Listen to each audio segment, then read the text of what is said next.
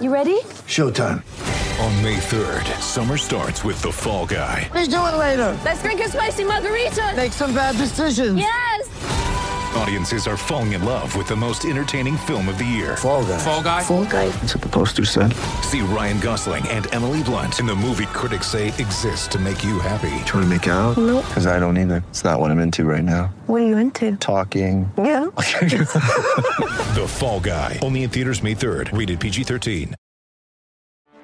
Get ready for the greatest roast of all time. The Roast of Tom Brady. A Netflix live event happening May 5th. Hosted by Kevin Hart. The 7-time world champion gets his cleats held to the fire by famous friends and frenemies on an unforgettable night where everything is fair game. Tune in on May 5th at 5 p.m. Pacific time for the Roast of Tom Brady. Live only on Netflix. Think you know the Brooks Ghost? Think again. Introducing the all-new, better-than-ever Ghost 16. Now with nitrogen-infused cushioning for lightweight, supreme softness that feels good every step, every street, every single day. So go ahead, take your daily joyride in the all-new nitrogen-infused Ghost 16. It'll turn your everyday miles into everyday endorphins. Let's run there. Head to brooksrunning.com to learn more. When you need mealtime inspiration, it's worth shopping Kroger, where you'll find over 30,000 mouth-watering choices that excite your inner foodie. And no matter what tasty choice you make, you'll enjoy our everyday low prices, plus extra ways to save, like digital coupons worth over $600 each week. You can also save up to $1 off per gallon at the pump with fuel points. More savings and more inspiring flavors make shopping Kroger worth it every time. Kroger, fresh for everyone. Fuel restrictions apply. All right. Hello, folks, here on a Final Four weekend of college basketball. This is Matt Minnick coming at you with Michael Rogner here on the Tomahawk Nation Hoops Dedicated podcast. Disappointed that Florida State is not among the teams still playing, although when you have your entire starting lineup go out with injuries, that becomes a bit of a moot point. But Michael, we had some good – hey, celebrate the fact that Florida State basketball seems to be getting some good news on the roster front compared to all the bad news that happened during the season. But maybe before we get into that, there have been some pretty fun games played in March Madness, and one of which just happened last night with Duke and UNC, and Coach K losing his, at least right now, last game ever to his arch rival. Thoughts? Yeah, April's pretty fun too. You know, it's the game last night. It was nice to see it kind of live up to the hype. It started a little slowly, but then it just built and built and built. And you know, whatever you think about Coach K, it's you know, you want to see him go out in a game that's meaningful and you know, highly competitive and probably one where he loses. So it was kind of a fun game all around. We've got one game left, and then we got to wait 7 months till we get the next one. It's been a fun tournament. There were a number of games early on that were compelling, you know, overtime matchups. The Baylor UNC game was just a whale of a basketball game. And you know, Iowa State had some good ones there. Houston. It's come down though, even though you get the St. Peter's storyline and all this, and Miami making their first Elite Eight ever in the history of their program. So Miami and St. Peter's accomplishing the same thing at the same time, which is kind of cool. It comes down to really a bunch of blue bloods: Villanova, Kansas, Duke, Carolina. Even though Carolina was an 8 seed, I think that if you've been watching college basketball for the last month and a half, you would see that they were certainly playing better basketball down the stretch. And now it appears to be championship quality basketball. Did you expect, is this the group of teams maybe that you would have expected going in? I don't know.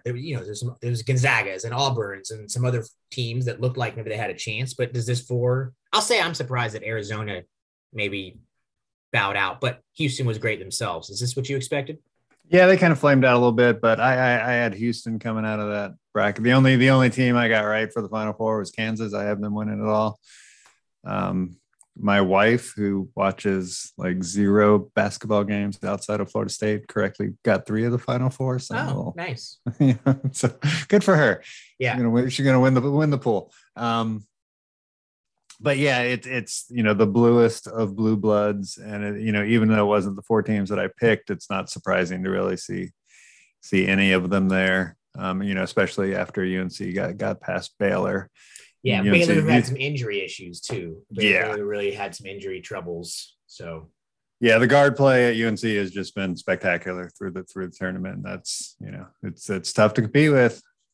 Caleb Love earned himself a lot of money. Kudos to him and his family. He is going to have life-changing money coming up soon. Not that he couldn't have played professional basketball beforehand, but the last 6 weeks for Caleb Love's season have been spectacular. And he hit another big shot last night against Duke. And I say, so big shots. Is it surprising? We saw this firsthand in Tallahassee. I sat courtside and watched Paolo Banchero really not even look for the ball when Duke was down a point or 2 late to Florida State in a meaningful at the time conference game that was really between the first and second place team in the conference. So there was a big environment there, and we see again that Paolo kind of didn't. Down the stretch where it looked like he might have a mismatch, didn't necessarily look all that aggressive. Did you notice that? Is that something that, would you have been like calling out plays for Paolo to get the ball? Yeah, that's been one of my complaints all season long, is that, Duke is not putting him in the position that he needs to be in. And then he's also just not stepping up. It's a little bit of a red flag. He's still obviously a great player. He's 6'10", 250, can do all kinds of stuff on the court. So he's going to be, a good NBA player, but you definitely want to see somebody be more aggressive, and you want to see the coaching staff maybe put him in a position, in the mid post more often, where he has the ability to play bully ball.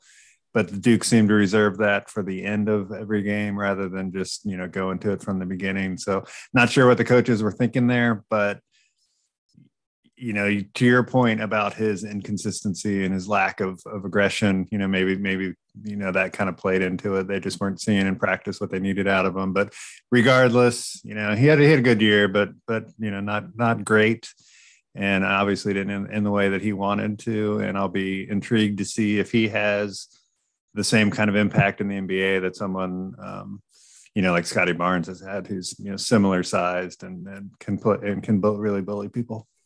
Yeah, far be it from me to critique a man who has the most wins and NCAA tournament wins and Final Fours in NCAA history, but it does seem like the use of Paolo, I don't know, is certainly not how maybe I would have used him, but and also not how you saw Coach K use players in the past when he had a dominant player like that, even as recently as a Zion. Just a little bit of a different usage there. And, hey, hopefully for Dariq Whitehead's career, maybe that's something that Shire will change. I don't know. Feel like Whitehead might have been used more appropriately at a school that runs a system more like ours. But you mentioned Scotty Barnes. I watch the Raptors a lot, and he is doing what you're talking about. He is using his 6'9", 230-pound effective ball handling skill and size to simply, he puts up these stat lines that are like 7 for 10 for 18 points, few free throws. Maybe he makes 1 3 that he attempts from the corner, and just bully. He could very well be rookie of the year because he just like early LeBron bullies people. Doesn't have anything what Paolo Banchero's outside shot is like, but maybe that's a good thing because he doesn't drift and float. He attacks downhill. He clears the defensive board and just gets moving in transition, which when you see Paolo do that, you see dunks at the rim that are unstoppable.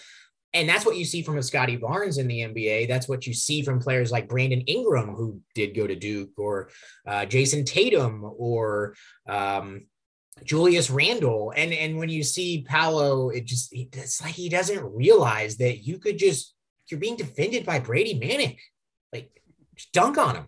Like, what are you doing? Why are you floating around the outside? Why are you? I do not think I would draft him first because of that. And even though he has this is incredible offensive skill set, so did a guy like I'm blanking on him. He played at Duke. Jahlil Okafor had an outstanding offensive skill set, and oftentimes did not just take advantage of his size, position, and also seemed a bit weak on defense. And now he's doing nothing in the NBA. Yeah, you want guys who, err to the side more. It's to the side of Caleb Love. Like, he takes a lot of really bad shots, but at the same point, he was like, deep in his bag last night and made some really tough plays down the stretch. And Paolo was not able to do that. And since it was Coach K's final game, and this is probably the last time we'll talk about him when he's still relatively fresh to coaching. I wouldn't put K on sort of the Mount Rushmore of X's and O's guys. He's obviously on the Mount Rushmore of successful coaches, but he's a great coach because he's the best recruiter of all time. Motivator. Yeah. And there's this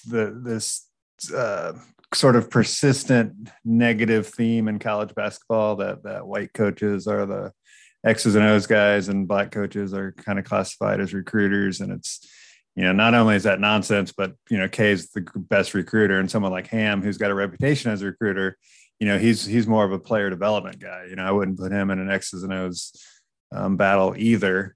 But it's different ways to get, really great rosters, and it'll be interesting to see how Duke progresses. Are they gonna, become, more of the same, where they've got way more talent than everybody on the floor, or is it going to be, are we going to see some really intriguing, offensive modern concepts come out of Duke? So it'll be fun to watch going forward. And, I just don't know enough about, their new coach to hazard a guess on what it's going to look like. Yeah, I think that's all great. Well said, and agree. I don't know what John Shire is going to be like as a coach. We know who he learned from, Coach K, but Mike Ray learned from Coach K, and it's not like they are identical in terms of their styles and philosophies. We have gotten a good look at UNC's new coach, Hubert Davis here. And he made some change. We got the Roy Williams Invitational here in the national title game, UNC versus Kansas. I don't know what that says about Roy's coaching ability if the two teams that he's most recently been at are just chugging along without him and have great talent and are in the national title game. But, Hubert, I don't want to say coach circles around. As we have said, Caleb Love was outstanding. Yeah, he took some bad shots. You know who else takes bad shots? Dame Lillard takes bad shots. Kevin Durant takes some bad shots. Luka Doncic takes bad shots because they are shot takers and shot makers. And they're saying, hey, this is the time of the game where I am putting the team on my shoulders. So Caleb played outstanding. Manek had some, maybe Paolo wasn't taking advantage of it, but him and Leaky Black had some tremendous kind of box outs and defensive plays down the stretch that would change, a block from Manek that really helped change the game. And then of course, RJ has been good too, but I liked that Hubert kept his guys on the, he made one sub in the second half, and that was because Bacot rolled his, this is Final Four. You got to roll with the guys that got you there. And when you look at his stats, none of the Final Four teams are going all that deep into their bench. UNC is the least. I think they're using their bench the least. And I'm curious to your thoughts on that. It certainly worked for Hubert Davis last night. And he did put his players in position. He ran sets and got his players in position for them to make one-on-one spectacular plays. And it worked. And they got the win here, and they got the win in the final game against K down in Cameron too. So that's 2 in a row. But I'm curious about his lack of use of depth yesterday, and just in general with the Final Four. And what he's one of the 3 coaches in college basketball that has a winning record against Coach K. So it's they only play 3 or 4 times, but good for him. The depth thing will be interesting to see, because he absolutely refused to develop any depth this year, and injuries can, as we saw at Florida State, is the risk when you don't do that. They've got Styles and Puff Johnson and Curran Walton that are, they're all 4-star blue chip recruits, and they're Mark just Johnson might be a starter at Florida State. Yeah, that dude is out of their roster. He's the Florida State player. He's just that dude is a dog, and he cannot get minutes at UNC. So it'll be interesting to see, what it looks like next year. They've got, a little bit of talent coming in, but certainly not the level of, like one and dones that Duke has coming in. So is he moving forward going to develop, like, was this a one-shot deal on the depth thing, just relying on his starting five, or is that going to be how he coaches in the future? That's sort of the anti-Ham concept where, Ham is playing 18 guys and UNC is playing 5. So we'll see. We'll know a little bit more about him next year, but he certainly, did a good job in the second half of this season. I wouldn't consider they didn't start the greatest, in the season, but they certainly finished well. And if you look back to when, they were kind of picked up a few losses, like, I should point out that those were against good teams too. So it's not like, they were losing to I think they had the Pitt. Did they lose to Pitt? Yeah, they lost to Pitt at home. That was kind of. So that one was a bad team and a bad loss. But when you're losing to Wake, when you're losing to, I don't know, Virginia, I'm not exactly sure they lost to, but it seemed like the ACC ended up being, at least midway through the year, a bit better than what folks thought. We need to have a separate pod on that. We probably move on here, but I firmly believe that if leagues they schedule themselves into some bad scenarios with the NCAA tournament where you front load everything, particularly if you're a league that relies on a lot of incoming talent, which the ACC is, and you front load everything with your out of conference schedules, first games, second couple of weeks, you got the Big Ten Challenge, you participate in the Champions Classic, you pick up these losses, and now those computers, it's the only thing that they have to say against other conferences for the whole year. And you end up with these efficiency ratings that it's really difficult to determine, well, is this a good team that's improving, beating another good team that's improving, or is it just two bad teams in a conference that picked up some bad early season losses?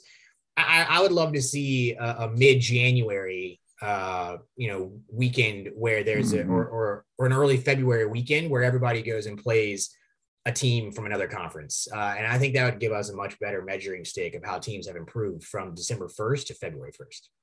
Yeah, the SEC and the Big 12 do exactly that, and the ACC should jump on board.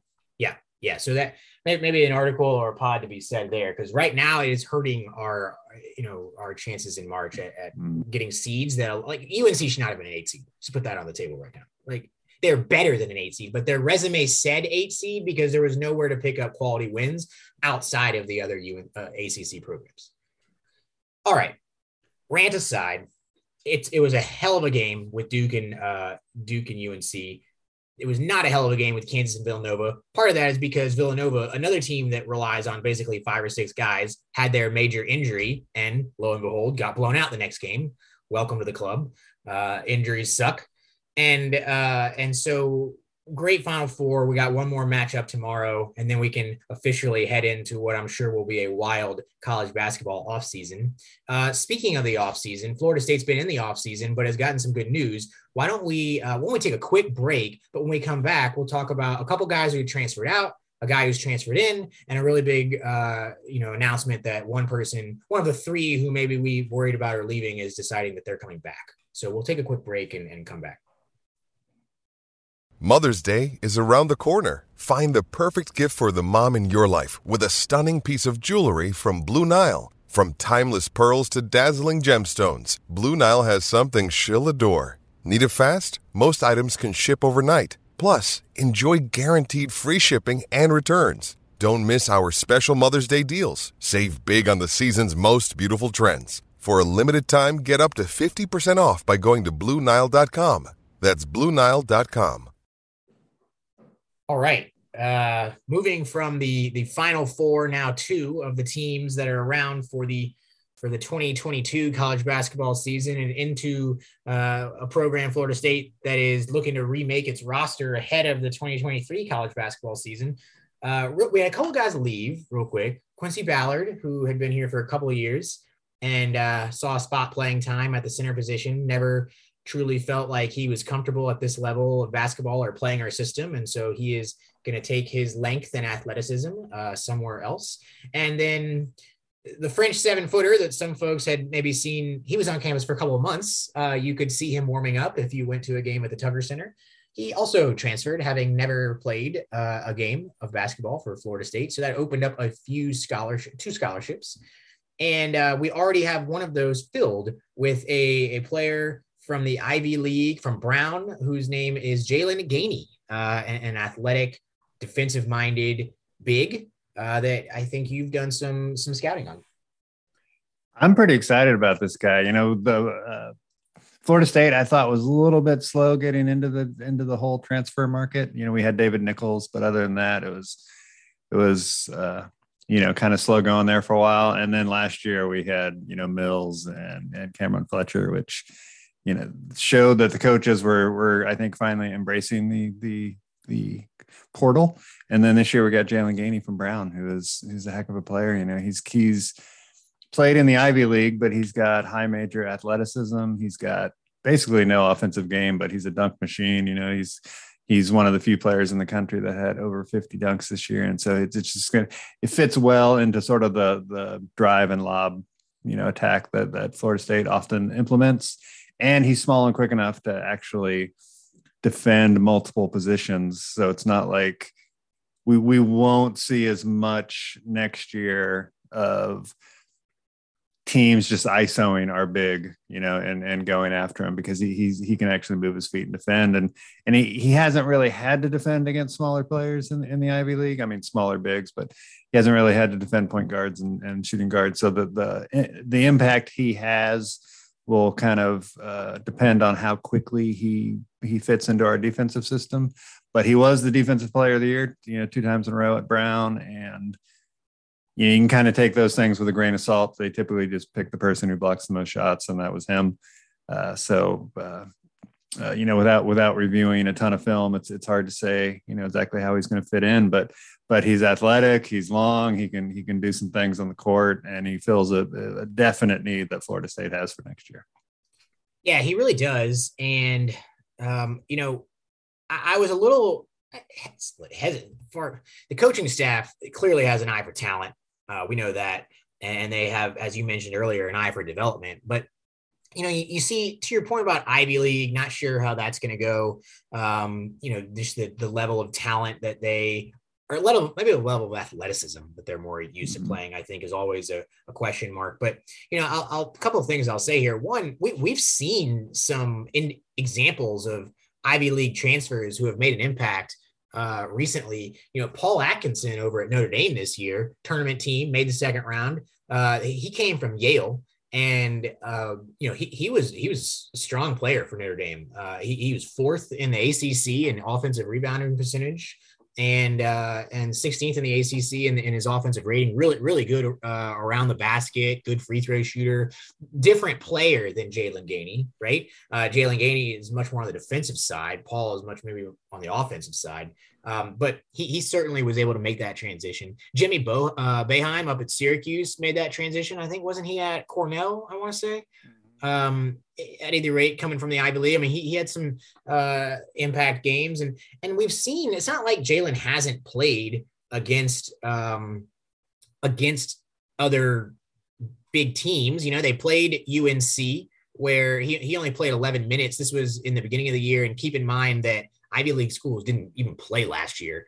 So this was their first game in like 2 years or so, but he played 11 minutes, had some foul trouble keeping up with Baycott, but he, as he does, he blocked a couple shots and made a couple baskets around the rim, because that's what you said, lob threat, right? They played Creighton, and he had a nice game, had 3 blocks, few rebounds, again, some dunks, high offensive rating, efficient. So it's not like this guy hasn't played competition that is at the high major level. And I think the question mark will be, to your point, how quickly can he take his athleticism and clearly intelligence if he's at Brown and understand the systems and principles that are going to probably for the first time ask him to switch and use that lateral quickness to defend guys out on the perimeter while still rotating back and getting those block shots, right? You're not just standing under the rim protecting it. Yeah, and you know, to your point about Ivies, it's like the general difference between their players are like they're either not as athletic or they don't have the size. You know, so the really athletic players are generally undersized, and the really big players are generally under athletic. So you know, Gainey's block percentage was like twice of anybody else in the Ivy League, and it would have been about fourth in the ACC. So, you know, I wouldn't expect him to come in and just like be setting records blocking shots, but he's got that. You know, he's got that pedigree, which is nice. And then if you look at how he was playing down the stretch for their final 6 games, he was the Ken Pom MVP with just silly numbers. You know, he had 20 points and 18 boards in his final game at Brown, and it's a little unfortunate that he didn't play on a better team. You know, I think they were like 5-9 in the Ivy, but you know, it is what it is. And then he's only played 3 years there, but he was there for 4 years, and so per Ivy League rules, he was out of eligibility. But that will enable Florida State to petition for another year. So it's potential that we could be getting him for 2 years, which is, you know, obviously better than one. And then in terms of scouting him and you know, understanding who he is as a person and how he's going to fit into the culture, you know, he's from Greensboro, so there's plenty of coaches, you know, high school coaches and you know, other folks around the game that our coaches could have talked to.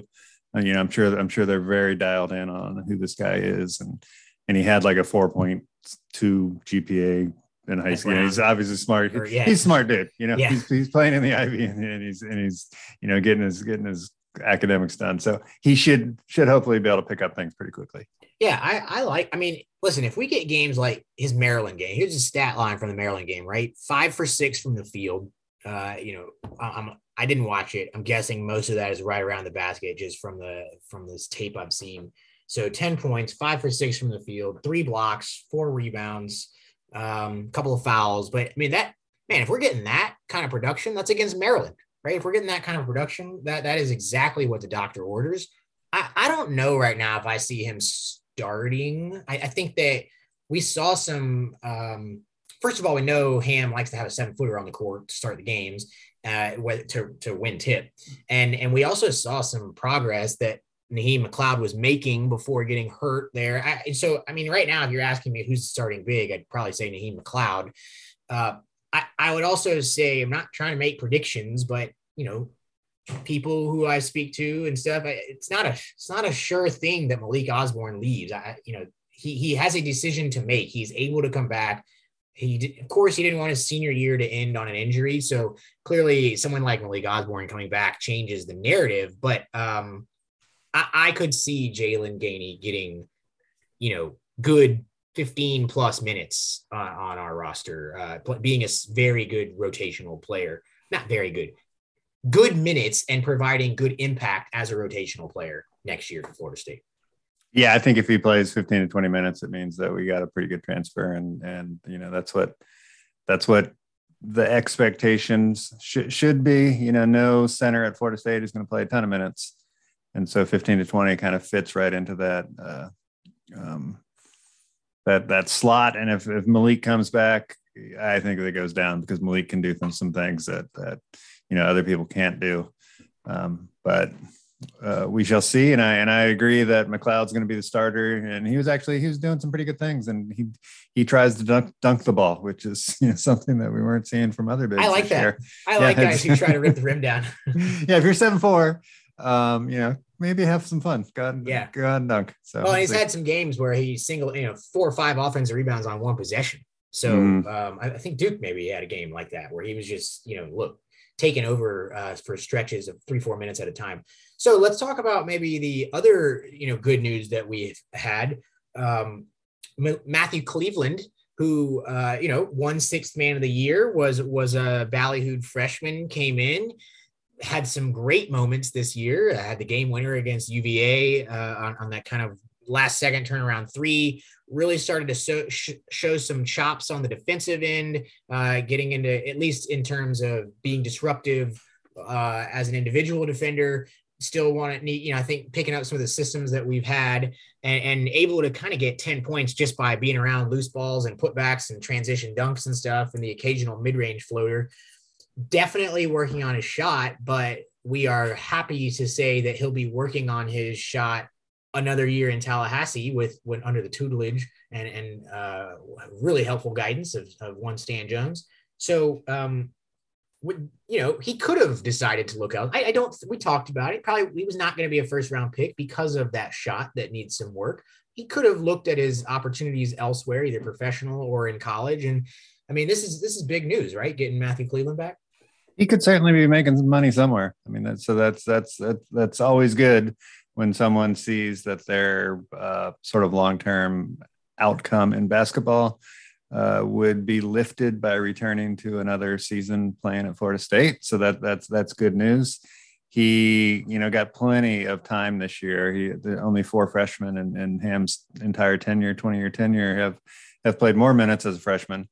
Some of that was due to injuries and some of that was due to just he does things on the court that, other guys don't do. So we've got some very clear things that he needs to work on. And I think that if he really digs in this summer and puts in the work, we'll see a vastly improved, sophomore season out of him. He's not going to be a, 35% 3-point shooter. He's not going to, make 80% of his free throws like Michael Ojo, but he, can make really key improvements on both sides of the floor. And he's got, 8 months to work on it and some pretty talented guys around him to work against. So I'm super thrilled that he's coming back. I hope all the freshmen come back. And if they do, we could be looking at a pretty good team next year. Yeah. He's not probably going to jump from 17% 3 to 35% in one season. And you know what? I don't think he needs to. I think if some of the other guys make some improvements, Caleb was obviously capable of making a 3. Cameron Fletcher can make the 3. We know we've got a recruit or 2 coming in that maybe can. I don't think that he needs to. I would love to see Matthew Cleveland at 28% from 3 and maybe more importantly 70% from the free throw line. We've seen guys make that jump from 55 to 68 to 70 or from 50 to 65 in 1 year under Stan Jones, and really just getting, it's what it is, right? You got to get in the gym, you got to grind, and you got it when Stan Jones is one of the best free throw developers in the country. To your point about Michael Ojo, went from like mid-30s to shooting 80% and getting that hand placement right, getting that consistency with your knee bend and your the tempo and the timing of the rhythm. And if Matthew Cleveland, who gets fouled a lot, can become a 70% free throw shooter and perhaps a little bit better finishing around the basket through contact, a little bit more, a little bit better strength, a little bit better just finishing through contact, you're looking at a guy that can go from being 6th man of the year in the ACC to maybe all ACC second team, right? And making that leap that Devin Vassell, different player, great shooter, but he's an example of a guy that came back for his second year and got drafted. Mfiondu Kabengele got drafted after his second year of playing basketball. It took him 3 years at Florida State. We've seen the improvements that a guy like Patrick Williams even made from year 1 at Florida State to year 1 in the NBA. And so that leap to the second year can be pretty big if the guy's willing to put in the effort. Yeah. And I think it's that consistency that we're really looking for out of a sophomore compared to a freshman. If you look at, not to jump outside of basketball, but if you look at golf, there's like, Jim Furyk, Matthew Wolff, they have these swings that nobody would ever teach, as a way to become a good golf player, but it works because they're consistent, and so we don't need Matthew Cleveland to look like Steph Curry when he's shooting the ball, but he needs to be consistent. And he was not this year. It's like every time he stepped up to the free throw line, he looked a little different than the previous time he had stepped up to the free throw line. And in conference play, he drew the 7th most fouls of anybody in the ACC. And so he's going to get plenty of opportunities to be shooting those free throws next year. And if he's someone who we can rely on, at the end of games, then the sky's really the limit for his offensive game anyway. Yeah, and he's a smart kid. We're talking about he made the dean's list this year. He was great student in high school at a prep school and comes from a strong family of academics, and so he he's a smart kid. And sometimes I do wonder if he's just a little bit in his own head, maybe. Shooting a free throw is not solving a math equation or a Rubik's Cube, right? It's getting a feel and a rhythm and a timing down and going in there and just repeating the same motion every time, right? And so it's getting out of your head and stop thinking and let that muscle memory take effect. And, you just need to shoot it the same way, a good way, 10,000 times between now and August, probably more than 10,000 if we're being honest. So anyways, I'm happy to have him back. Butler and Worley, I think, are the other guys that we've talked on previous podcasts. I know Butler does have that perimeter shot that is appealing to NBA teams, and he is 7 feet tall and can do things that a Chet Holmgren can kind of do. We've talked how we'd love to see him come back and build a little muscle base, get some other skill besides just shooting threes in there. And then Worley took a lot of strides at the end of the year too. We want them both back. Do you think that we're guessing here, but it feels like they could, we haven't heard of a transfer yet. A lot of folks have already announced LSU's entire team's gone. See you later, Will Wade and the team. So I don't know, hoping for good news. Maybe we'll come back with a pod here with more good news here in the few weeks.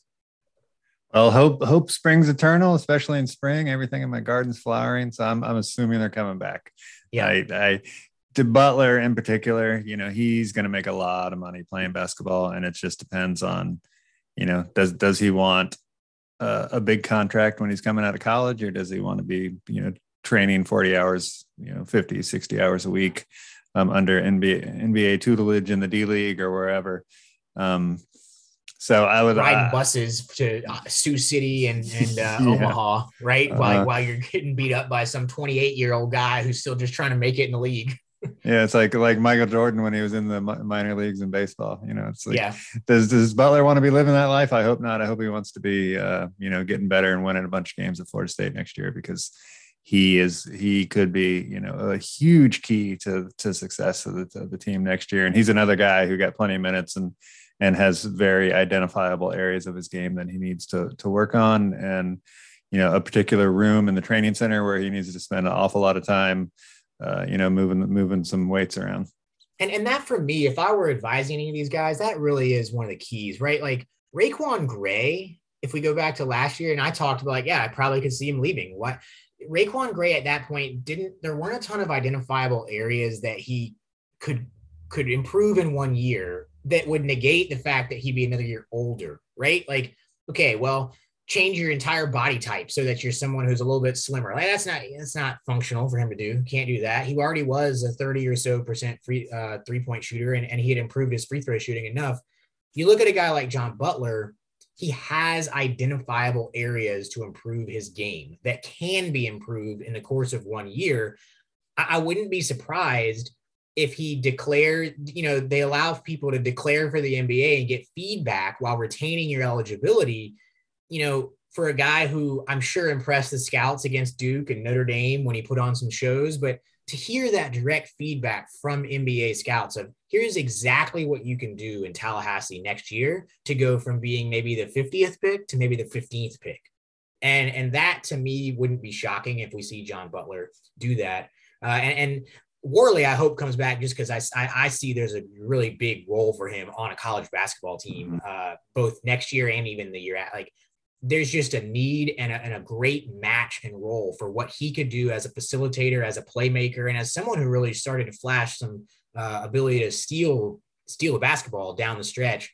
I think there is a really big role that Jalen Worley could play on a second weekend in the NCAA tournament team, kind of team at Florida State.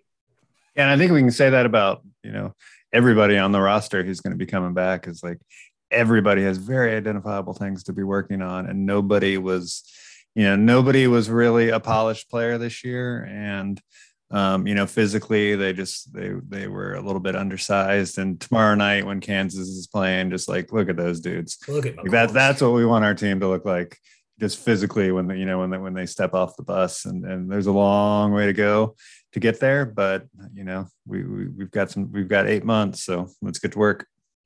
All right, Michael. Well, I think I feel like, maybe the worm has turned and this is some of the best back-to-back news that Florida State's received as a basketball program in maybe 12 months or so, in terms of two pieces of good news in a week. Hopefully we get some more coming. If folks see John Butler put his name into the draft, I'm not predicting it, but if you do see that, he can definitely get some feedback and come back and utilize that information to really, dedicate himself to making some changes in the offseason. So hopefully we get some more good news coming back, and maybe we'll do another podcast in a few weeks with that news, and also check in on some of the golf. I know we got the Masters coming up and some other stuff. So sad to see basketball ending for a year, but in this year, I kind of was ready.